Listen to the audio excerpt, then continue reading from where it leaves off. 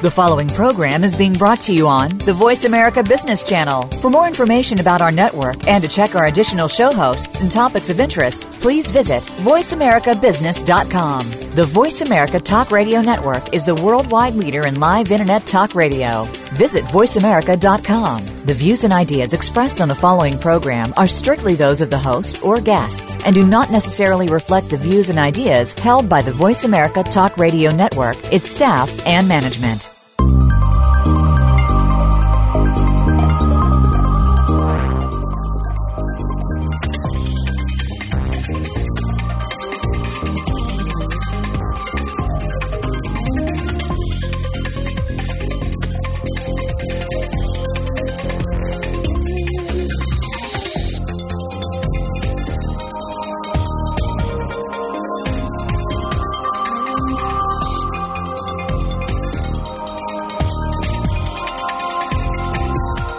Business with Mahesh Joshi. Today we are going to talk about a country which is not much talked about but is very important component of global economy, Australia. To discuss with us, we have with me Mr. Didi Saxena joining from Melbourne, Australia.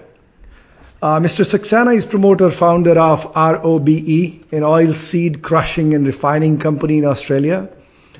He's one of the most successful person in setting up multiple greenfield projects, and he has an exceptional entrepreneurial flair. He is very experienced senior management executive. He's worked with multiple multinational companies, including Unilever.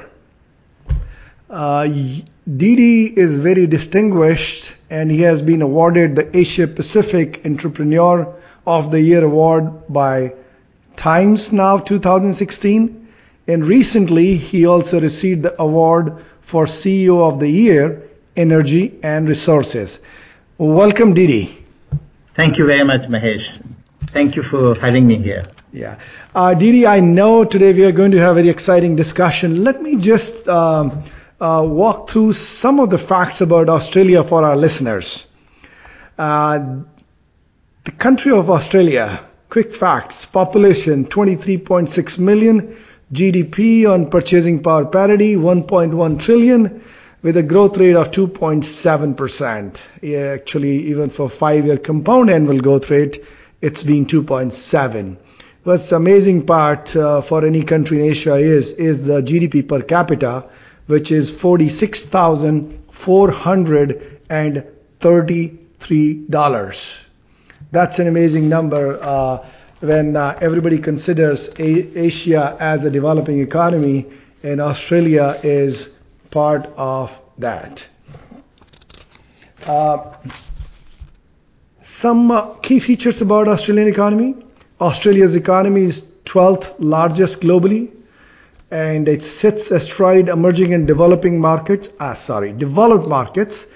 making the currency a favored bellwether for worldwide growth. As the biggest iron ore exporter and a major supplier of coal, wool, gold, and liquefied natural gas, this country's fortunes are wedded to those of China. But the South Pacific nation is about more than just raw materials. It also has tourism and education as another two major exports. Australia continues to be an attractive and dynamic investment destination, with almost all industries open to foreign competition, and it has a skilled workforce available readily. The government plays a major role in terms of it has withdrawn from most areas of the market, and competition in sectors such as financial services has increased. Government debt has been rising since the global financial crisis, but remains substantially lower than in most other advanced economies. Definitely, Australia remains exposed to China's industrial cycle, and the latter is clearly tied to the fate of global growth. The currency has shown some movement. It jumped 2.4% since the end of June, as the outlook for inflation improved on a surge in commodity prices. Another good feature of Australia is its regulatory environment. One of the world's most transparent and efficient. It is highly conducive to entrepreneurship. It takes only 2 days to launch a business. The flexible labor market facilitates dynamic employment opportunities. In the year 2015, the Conservative government ordered the taxpayer-funded $10 billion Clean Energy Finance Corporation to ease any new investments in wind power projects as an example. Australia's judicial system operates independently and impartially. Property rights are secure and enforcement of contracts is reliable.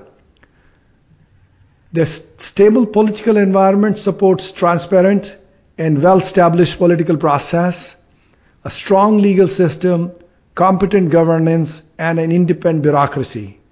Anti-corruption measures are generally effective in discouraging bribery of public officials.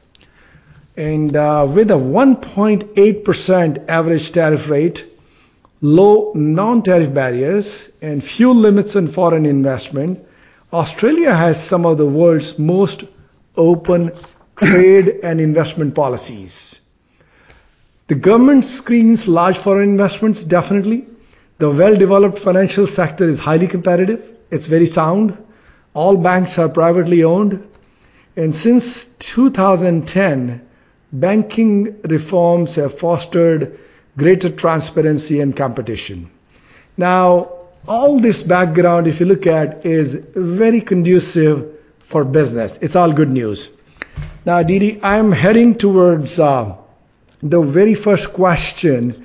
And in some of the programs before this one, we shared with our listeners that the economic center of gravity has been shifting from west to east. And it's shifting at the speed of almost 140 kilometers per year. Just a quick background. In 1980, the global economic center of gravity was mid-Atlantic. Then, unsurprisingly, that reflected how North America and Western Europe, between them, held by far the greatest proportion of global economic activity.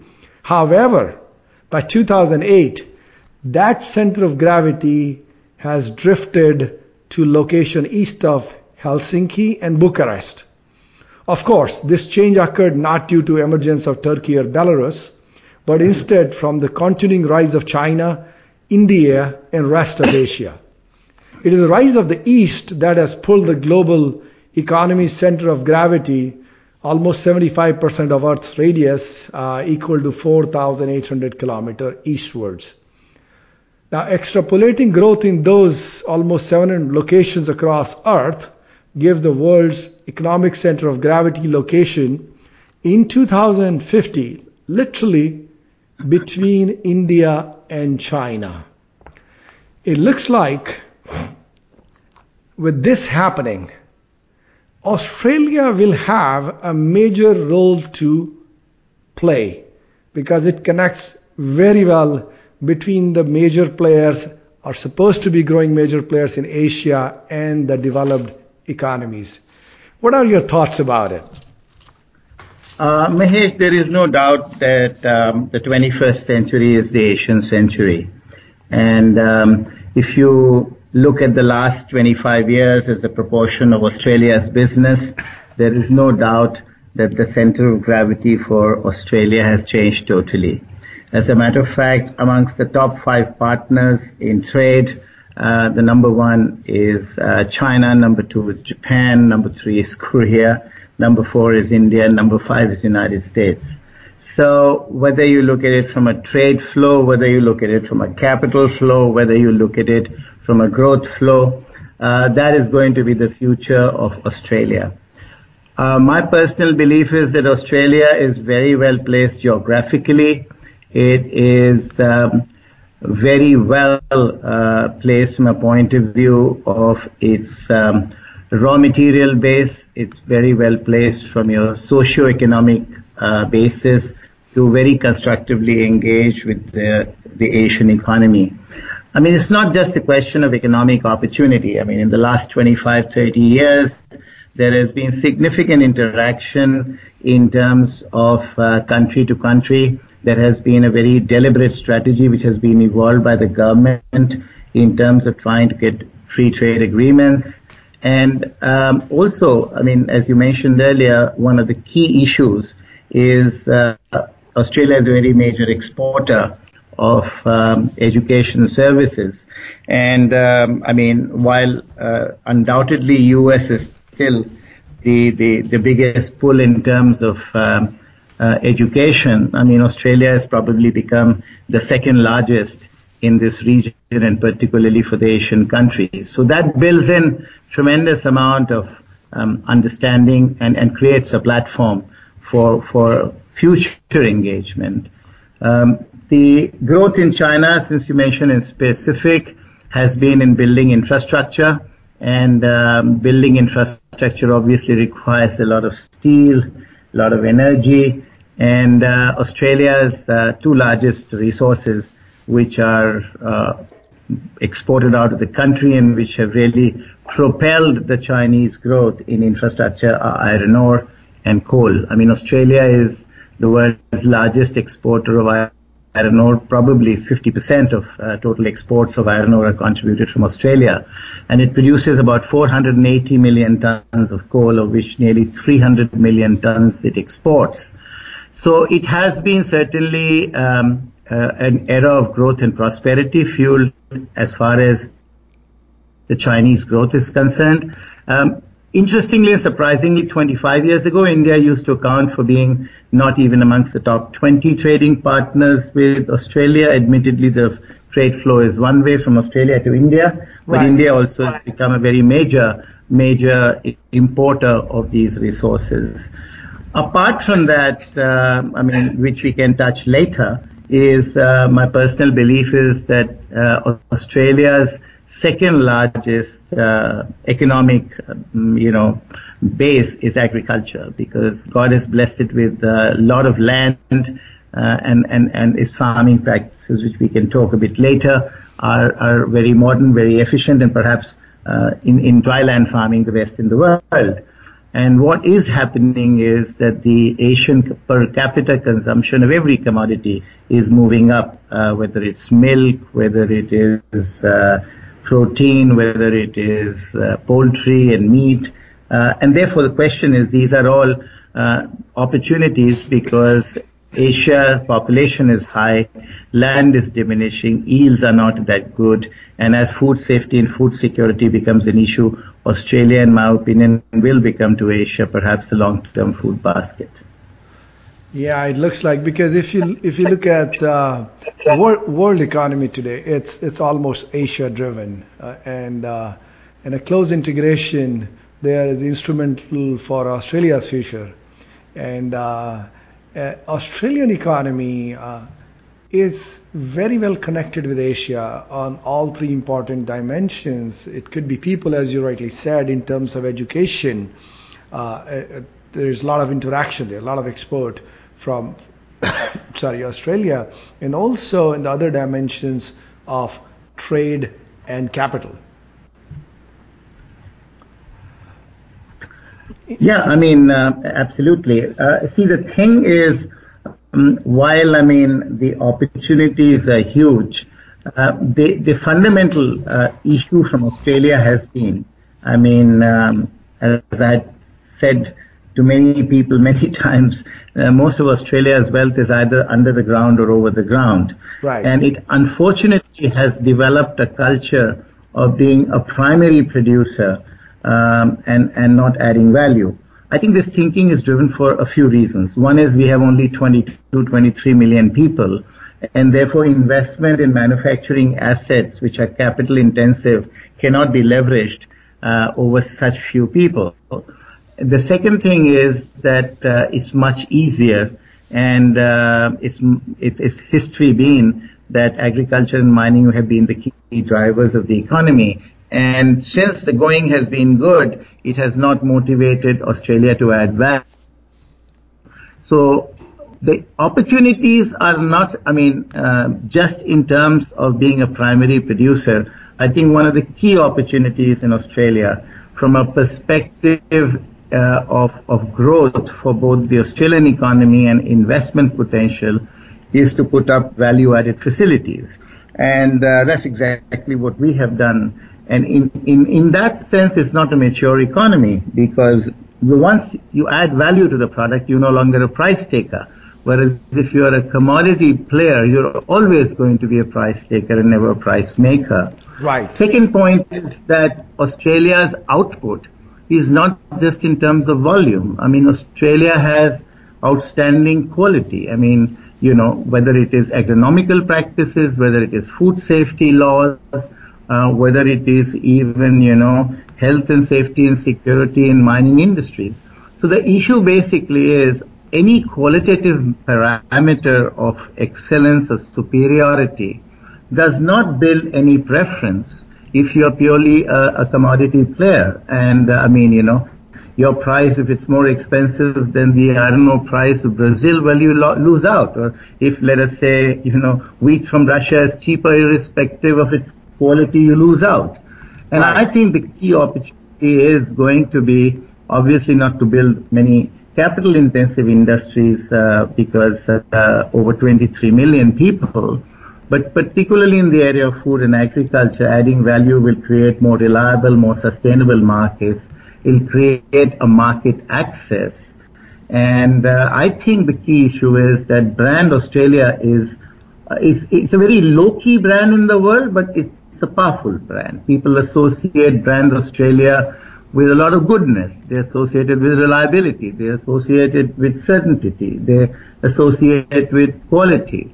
And but we don't have Australian brands, and that is why I think that, in my opinion, is an opportunity. Australians, by and large, Mahesh, are low risk takers, and I think life has been too good for too long, and some kind of disruption is required in this industry with either fresh thinking, innovation, and new capital and fresh blood to be able to make that happen. Perfect. I think you raised a very important point. Didi, we'll take a short break and we'll be back shortly.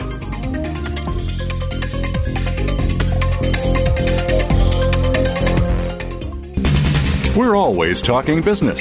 Talk to an expert. Call now, toll free, 866-472-5790. That's 866-472-5790. Voice America Business Network.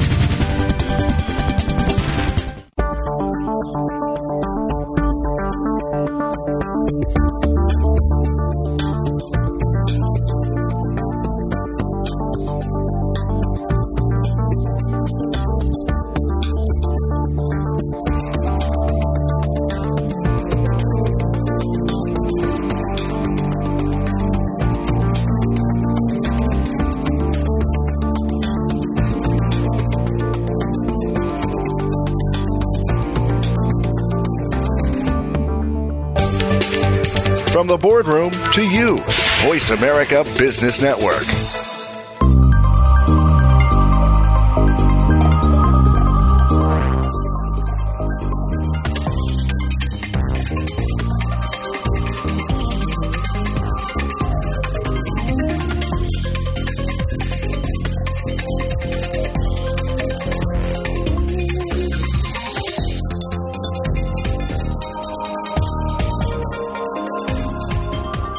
With Mahesh Joshi. Today we are having very interesting discussions with Mr. Didi Saxena from Melbourne, Australia, about the role of Australia in global business. Didi, you brought in several very good points in the first segment. We will take a little bit deeper dive on some of them, and one of them was very important point you raised about the brand. Yes, definitely the quality of GDP is very good for Australia. The quality of product and services is as good as any other developed country. However, the brand Australia is not sold as equivalent to that. I would say it carries probably a lot of weight, and it has a lot of good quality along with it. Just wanted some of your opinion on Australia, with Asia coming up strongly, there seems to be a closer integration appearing with Asia. And there could be stiff competition for local players from Asia, which can enter Australian market. Do you think that can lead to a little bit of value impact? It may degrade the value for the local business, or that would be treated as a second-tier brand and there is a space for both to survive? I think Australia is a fairly conservative country when it particularly comes to certain category. But I mean, like we all know that China is the manufacturing factory of the world. Right. And undoubtedly there are products and brands which are manufactured there and come here. But I think the global brands basically dominate this market. And I think long term, what you're saying is very true. My personal view is that there are powerful Japanese brands which have high credibility, high quality, undoubtedly one of the best in the world. Some of them have sort of made an inroad, like Uniqlo, has launched a few years ago and is doing reasonably well. There are obviously in the area of services, IT companies from India which have done very well.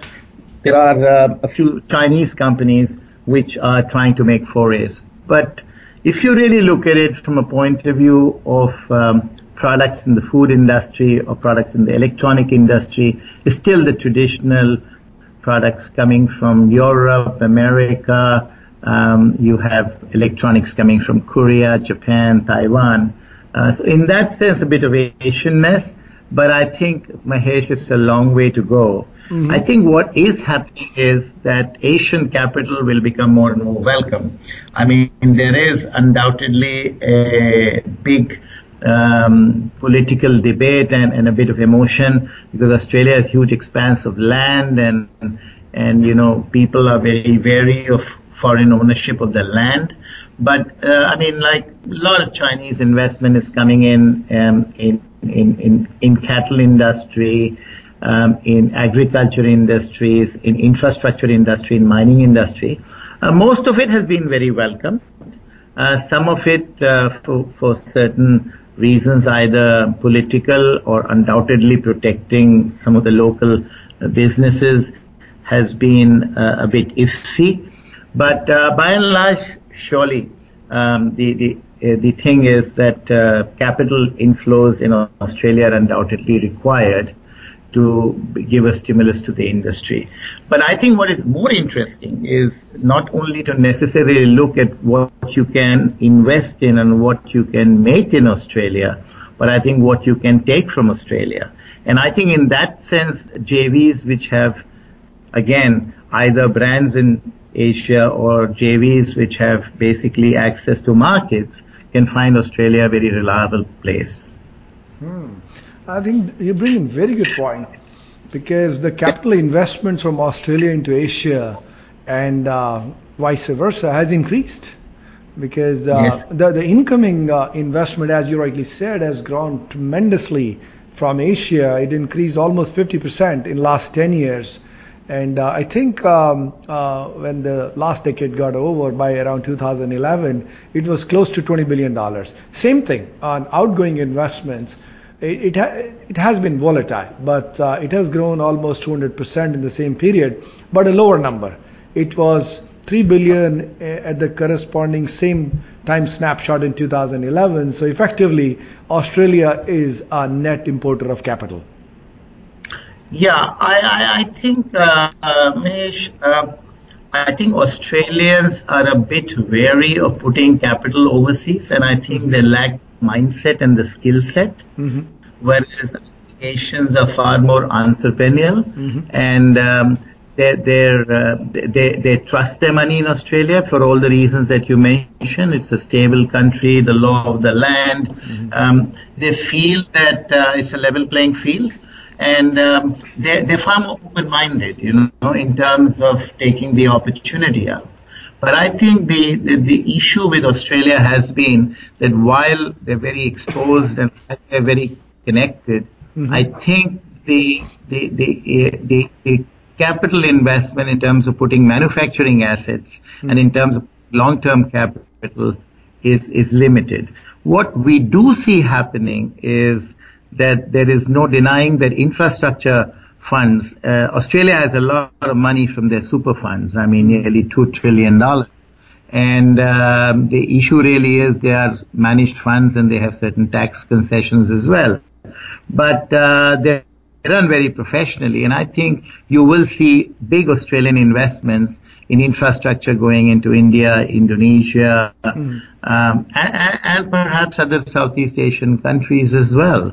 So there is going to be those opportunities because, frankly speaking, with the aging population and with super funds increasing, money as a commodity has to find a place to invest. Right. And I think the super funds are looking for a yield play rather than a capital appreciation and a safer investment. So it is those sort of investments which I think will become more pronounced than, corporate investments which are really equity driven or which build something long term. Yeah. So I think you bring in another very good point for the low risk appetite in Australia for investments. But that could be a big positive for the Asian countries who are looking for seeking returns in low risk environments. So probably Australia gives them that environment. Did he move? Yeah, sorry, go ahead. Yeah, sorry, go ahead. When in the first segment we talked about the commodities play, and then we'll come to the agriculture also. I wanted to come back to the type of economy we have in Australia. We depend quite a bit on oil and gas, mining, predominantly mining as number one. It's not the right word to use, but I will try to relate. What's your thought in terms of can you see Australia in past was suffering from a Dutch disease, but a version called Dutch disease light, not the full Dutch disease as a commodity heavy economy? Yeah, look, to some extent that is undoubtedly true, and I've always been a great believer that having iron ore, as I mentioned earlier, is a 100 billion export item, which is bigger than twice of agri production, which is the second largest segment in the economy, and that too 80% of that to China is a very vulnerable business model for the country. And the issue is these are boom cycles, and I wouldn't say they become bust cycles. They certainly taper out very quickly. Also, I feel that being resource rich is in some sense a very big plus, but it can also make you lazy and monopolistic. Right. But at the same time, I think what has happened is that the country is making significant efforts. Services economy accounts for about 55%, and there is no denying that the country is trying to get the other pillars of the economy working. There is, as I said earlier, a significant focus on food and agriculture business and exports to the world, but particularly to Asia. So that becomes one segment. The manufacturing sector will have to change in its very outlook. The automobile sector was a key driver in the 80s, but it's almost become redundant now to the economy because of sheer cost competitiveness. But look, to some extent, what you're saying is very true, and I'll just give you what my view is, and my take is that a highly monopolistic environment in Australia creates a few problems. And the first problem is, apart from just being mining, as a monopoly, the corporates are also a monopoly. And I think they develop a lot of fat, less muscle. There's a lot of internal thinking. It sort of deprives innovation. It doesn't provide much venture capital or growth capital in the country. Banks become risk averse and they like to lend to more and more monopolies. As a matter of fact, if you trace United States, America, and India in the last 75 years, you will see amongst the top 100 companies, or top 10 companies in the United States 60, 70 years ago and today, only 2 are common. If you take India 60, 70 years ago, and now there are only 2 companies which are common. If you take Australia 60, 70 years ago and today, 8 out of 10 are the same companies. Yeah. And that's a strange thing, which means they have to have a fresh country strategy, and some of it will come predominantly by positive thinking and anticipatory rather than reactive decision making. Yeah. But so that's something which I think is bound to happen, that the country will have to reassess and recalibrate the next 20 years, 25 years of what it would do. I mean, there's no denying that while coal is a major driver and it will remain for some time, I mean, the drive is towards, clean energy and lower carbon energy. So those are the risks to the country. But the opportunity also from this country in terms of services like education, tourism, health services. I mean, this country is excellent in terms of its not just infrastructure and health, but just the kind of services, research in biotechnology.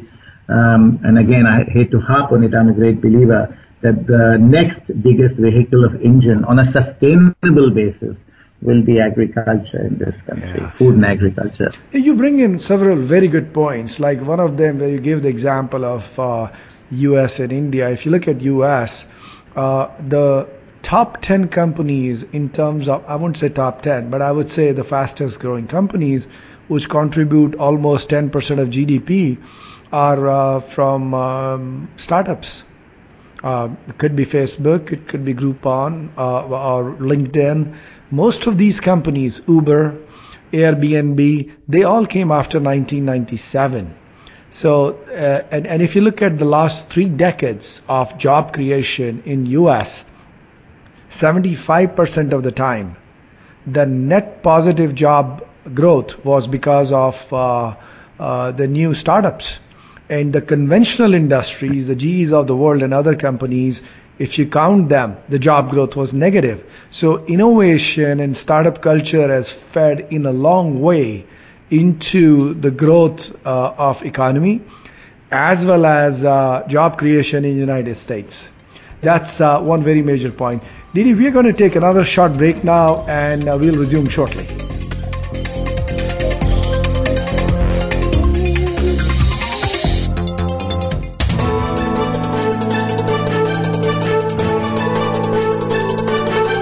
Whether the market's up or down, or if you're looking to improve your portfolio, our experts are ready to talk to you. Call now toll free 866-472-5790. That's 866-472-5790. Voice America Business Network.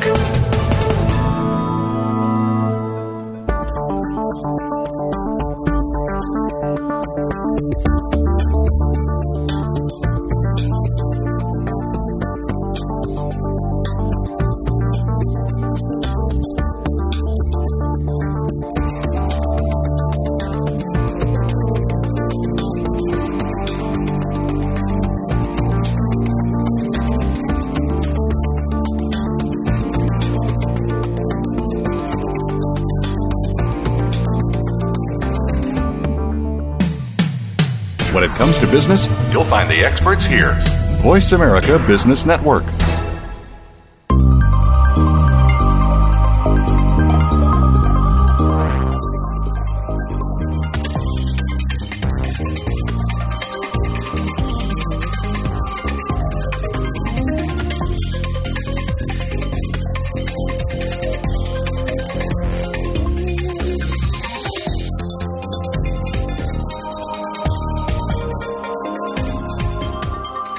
Welcome back.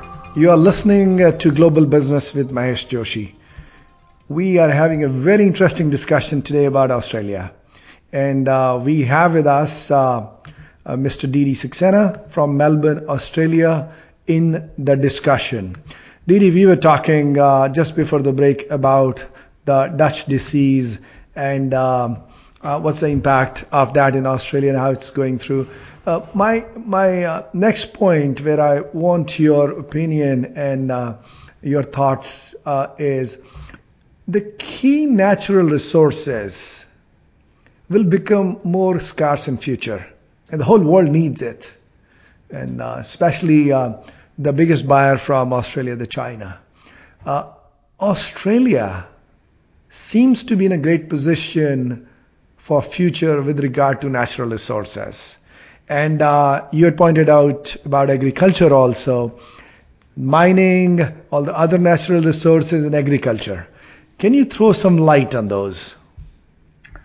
Yeah, I mean, look, I think the century and the era of resources is probably, I wouldn't say it in the sunset days, but there won't be too many Chinas and too many Indias left in the 22nd century, and there will be less and less of the demand, and certainly the resources will be finite. The thing really is, one of the most valuable natural resources in this country is human intellect, and that is what they've imported a lot from Asia. And locally, I mean, the Australian education system is extremely good. But what lacks in the country is entrepreneurship. And I think, earlier in the discussion, you were mentioning about how startups, VCs, and the top 10 companies in America, I mean, look at Facebook, look at Google, look in the larger context, Microsoft. I mean, right. These are all companies which have come out of human talent, human resources. And you know what? Sorry for interruption, Didi. The companies you named, if you go by market cap, 5 of these companies are the top market companies in terms of market cap today. Yeah. And the thing is, Mahesh, and taking my own personal example in all humility, I mean, we just were able to build this project in Australia because, in my opinion, they are monopolies who are inward looking, who are like elephants for a change.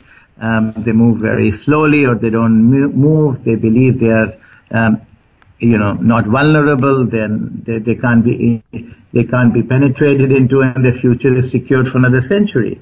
I mean, we are today in our own field of oilseed crushing and refining. We're only a 4-year-old company, and as I mentioned, that we are now bigger than Cargill in our refining capacity and capability. And in less than 4 years, we're running at nearly 95%. Very nice. So what I'm trying to say is that I have a feeling that this Asian fusion is going to change the landscape of this country. I think the migration that is taking place, the connectivity and the proximity to Asia, the positive image of doing business here and of reliability, I think a lot of Asians will participate in creating wealth here.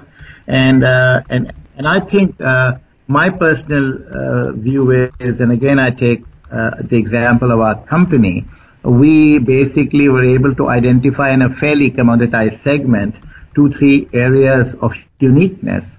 I mean, as you and the whole world is aware, this is the youngest continent in the world, and right. Australia fortunately had a lot of land which is both organic and a lot of land, and by definition they are very pro-nature, and 90% of the production is non-genetically modified.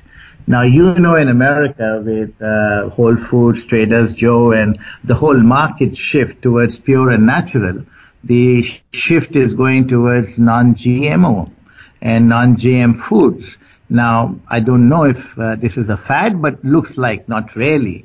But if that happens, then in our case, we are the only first Australian company which has approved non-GMO in edible oils, and edible oils are used in cooking everything. I mean, Right. you take it cross-sector.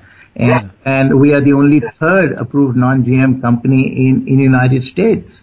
And we sell to mayonnaise companies, we sell to potato chip companies, our product gets bottled in Trader's Joe. I mean, all I'm trying to say is, so if you take non-GM as just a broad opportunity, the country should be actually using that as an opportunity to basically create value in the entire food supply chain. And food is, in my opinion, is more sustainable. I mean, people in China and India, and I've seen, they can survive by not living necessarily in heated houses or in, in plush flats. But everybody wants to have good quality food. Everybody wants to basically give the best to their family and to their children. So I feel that the dynamics of Australia's future, what it will be in 50 years, will change. Mm-hmm. And it is going to be, to give you a hard number, and it's not comparable, at the beginning of the 20th century, Australia's food and agri accounted for 25% of its GDP and accounted nearly 65% of its exports. Today, in 21st century, I mean, food and agri accounted for under 5% of the GDP and less than 18% of its exports. I personally think in the next 50 years, it'll come back to, and which will be the changing face of Australia, it probably will account for 20% plus of GDP and probably 60-70% of export. If you took at those numbers and forecast, the probability is that food and agri sector will overtake mining 2:1 than what it is today. Oh, okay. And I think that is what I think the future of Australia is going to be. Oh, I see that. Yeah, let's look at it from the geopolitical position and global perspective. The demand is going to go up for food, water, and infrastructure needs of steel and energy also. Australia contributes there too. It has been growing in the past, but with the growing middle class, especially in China, India, and the worldwide population expansion, I think the demand is going to go up, and it's expected that the income growth will also occur. And you brought in a very good point that some places people may be willing to live in unheated house, but as the income growth accelerates, things will change, more demand will come in. And I think we have already seen some price volatility in the past decades, and it may increase further as a result of increasingly harder to find resources and the use of expensive methodologies to source the supply. I think if there is any scarcity of any such natural resources globally, it's a good news for Australia, because Australia has abundant resources, and if it can maintain its surplus of key resources, it can really leverage on it.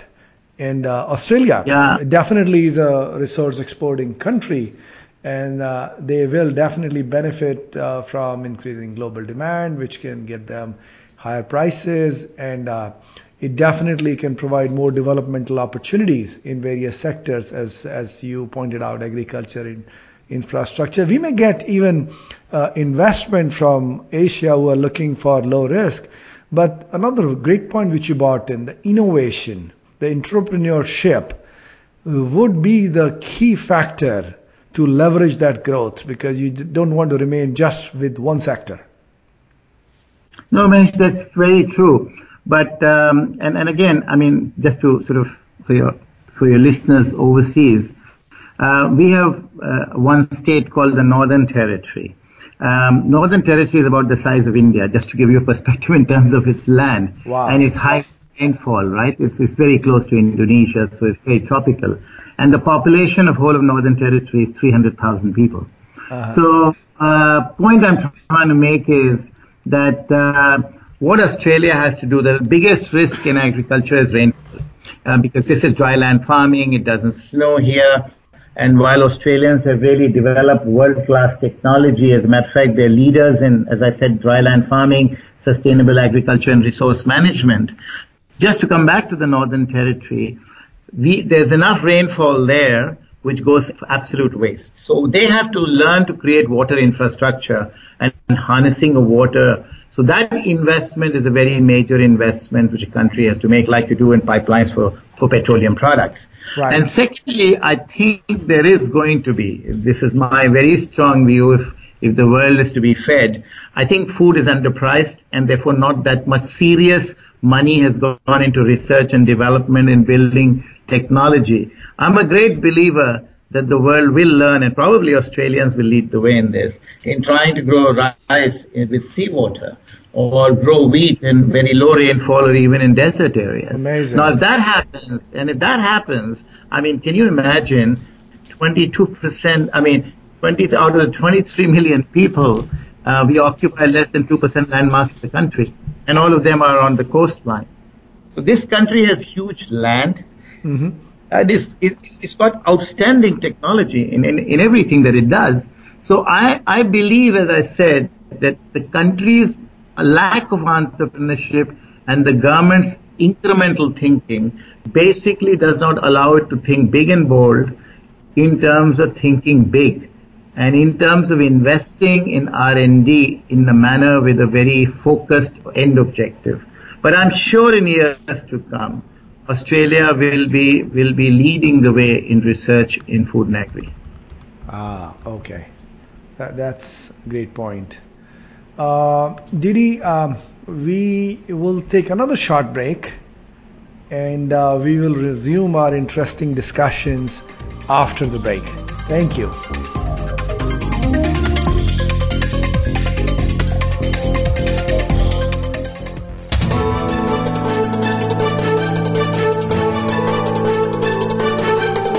Whether the market's up or down, or if you're looking to improve your portfolio, our experts are ready to talk to you. Call now. Toll free, 866-472-5790. That's 866-472-5790. Voice America Business Network.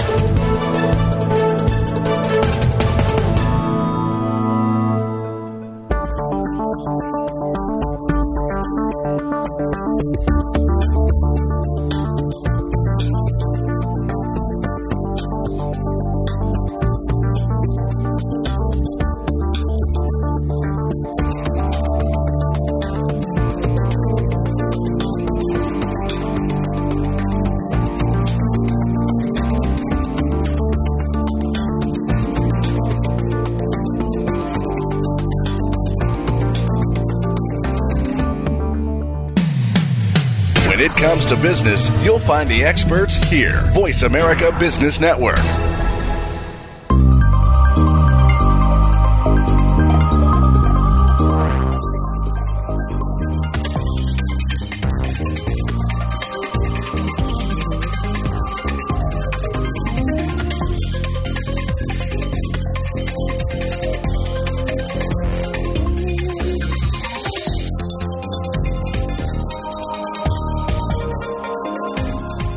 Welcome back.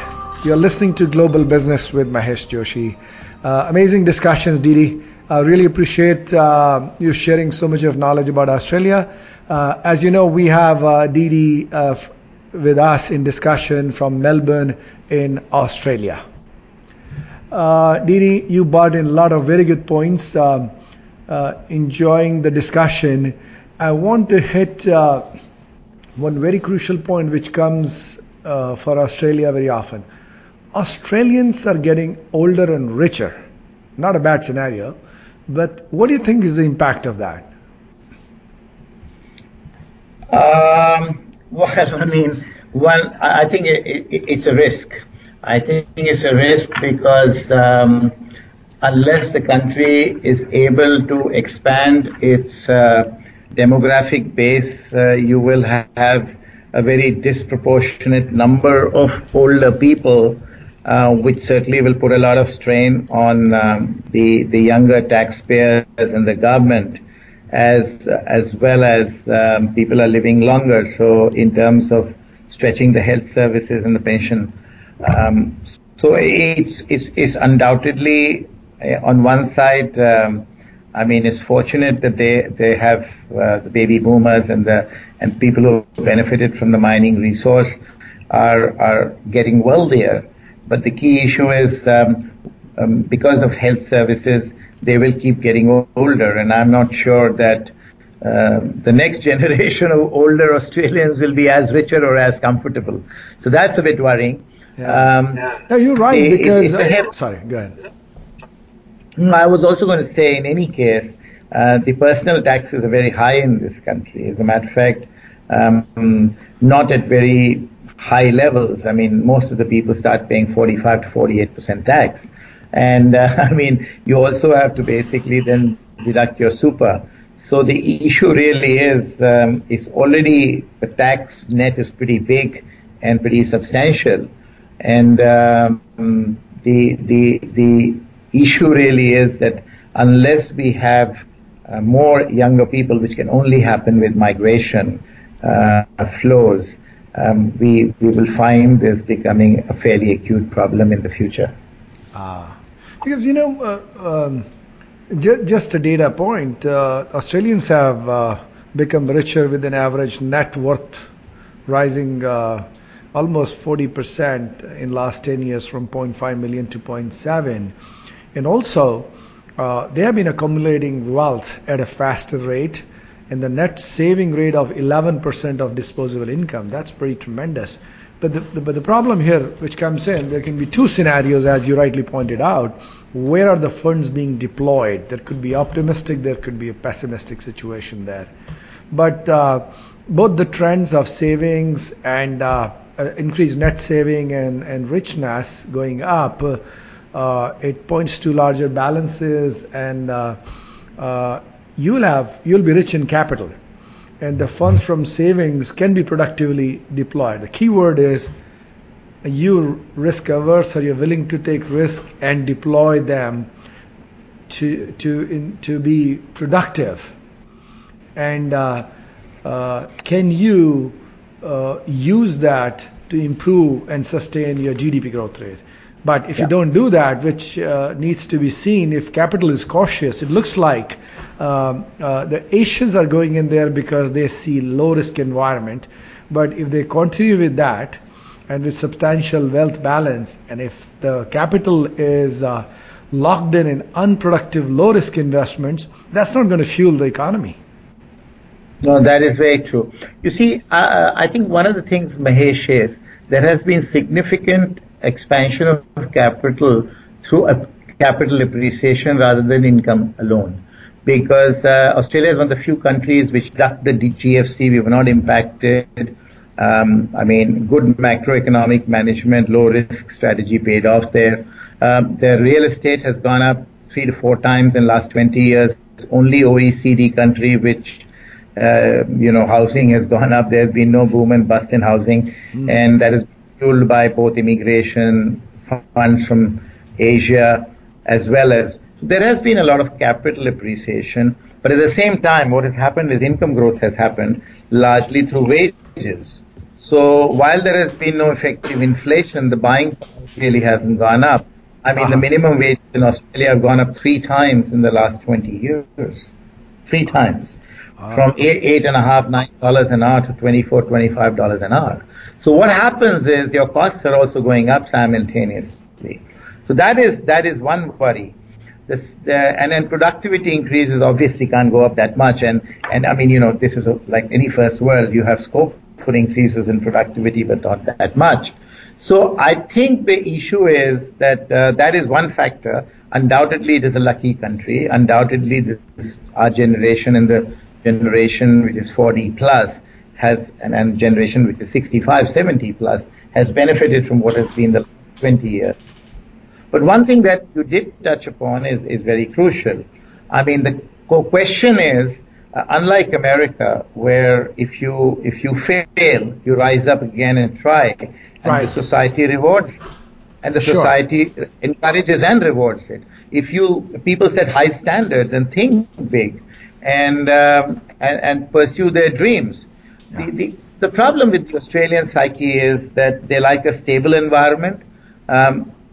If I set my standard to jump 4.5 feet in high jump, my grandmother can jump that, right? It's only when I set standard to set 7 feet, 8 feet high jump, then I might fail and setting a high standard. And I think that shift has to happen, because moving from a country of stability, good quality, comfortable life, because the civic engagement is good, health and environment has been extremely good, housing has been there, it's a safe environment, jobs have been there. I think we will have to move towards some amount of, disruption in the country to change that happy, stable mode. We've got to create some stimulus here to wake up people, to raise their bar, raise the standard, invest in areas which are new and fresh, rather than, we don't want another 60 years to have the same 8 companies in the top 10. So, that'll have to change. No, you bring in a very solid point, because if you look at it, if you don't create the disruption towards improvement and increasing productivity, it'll be forced. Normally it does happen. And today, if you see, as we were sharing some data about United States on their growth rates, and such a large economy, almost 17 trillion, the startups, the small companies, the rate of growth, the innovation, the number of companies coming up, they have been the job creation, not the conventional industry. So that's a huge disruption. And the other piece, which is becoming evident in last 3 decades, is that as the world is moving from industrial era to digital era in this new information technology age, the rules of engagements have changed dramatically. And if you are not using disruptive technology, not moving fast enough, you can lag behind. But it looks like we have covered a lot of ground, and what I see from our discussion today, that Australia is blessed with natural resources. Capital is available in the country, as well as inward investment, as well as they have an opportunity to invest outside of Australia. Education is good, and there is migration policy in place to provide talent. So if we summarize, you have all the mixes for growth, and you can have tremendous growth if you do what you pointed out.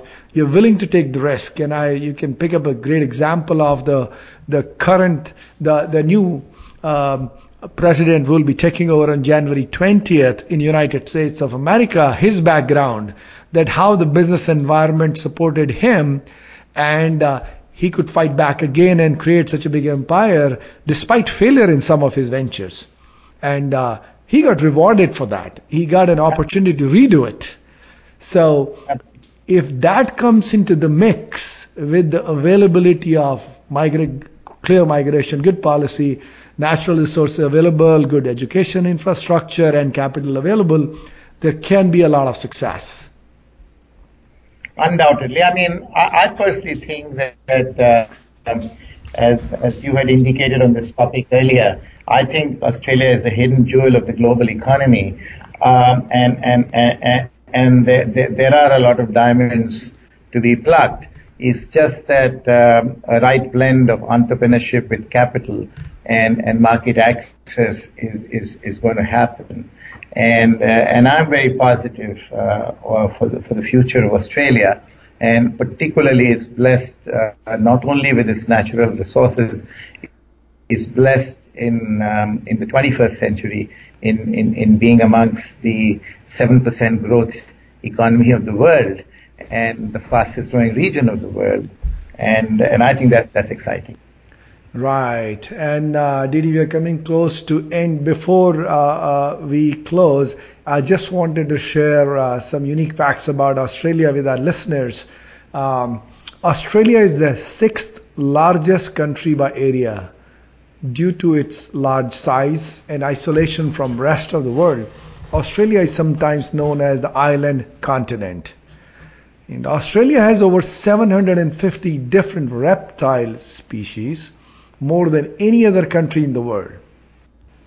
Lastly, Australia's National Science Agency claims to have basically invented Wi-Fi. Well, Didi, thank you so much for such an amazing discussion. You brought in a lot of great points. I wish we had more time to discuss each one of them, but I enjoyed discussing with you, and we see why Australia is a jewel, as you rightly said, hidden jewel in the global economy. And I definitely see with the knowledge you shared with us about Australia and its connectivity with the rest of the world, that there are a lot of good things to come for Australia. So thank you so much, Didi. Really appreciate your time. Thank you, Mahesh. I enjoyed it likewise. Thanks. And thank you for the opportunity. Thank you.